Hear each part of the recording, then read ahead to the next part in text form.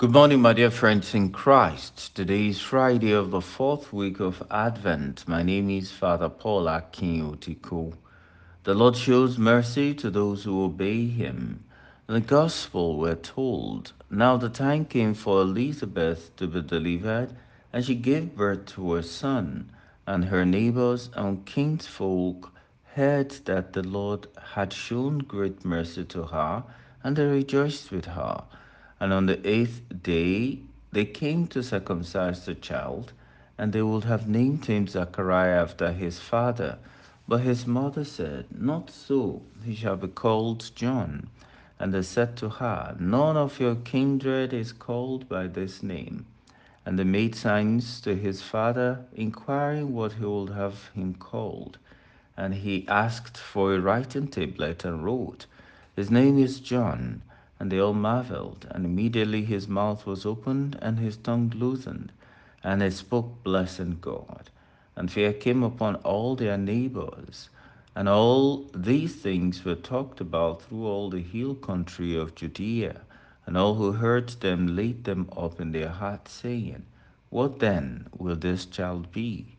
For the hand of the Lord was with him. Luke chapter 1, verses 57 to 66. Dear friends, everything about Christmas is unmistakable. God wants us to know that He is responsible for them. Today, they were going to name the forerunner of Jesus Zachariah according to their tradition. But Elizabeth ensured that what the Lord had said about John through angel Gabriel came to pass. They were told that he shall be called John. There is a connection between restoration, healing, and obedience to God. As soon as Zachariah obeyed God, we're told, and immediately his mouth was opened and his tongue loosed, and he spoke, blessing God. This becomes a model for us. We too must learn to obey God, knowing that He will forgive and remove our punishment.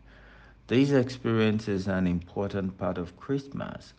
We were still sinners when God came so that we may have life. Dear friends, let us take advantage of the season, go to confession, keep the covenant we made with God, and watch Him restore us to life. I pray that we will find God's favor this season and beyond Christmas through Christ our Lord. God bless you.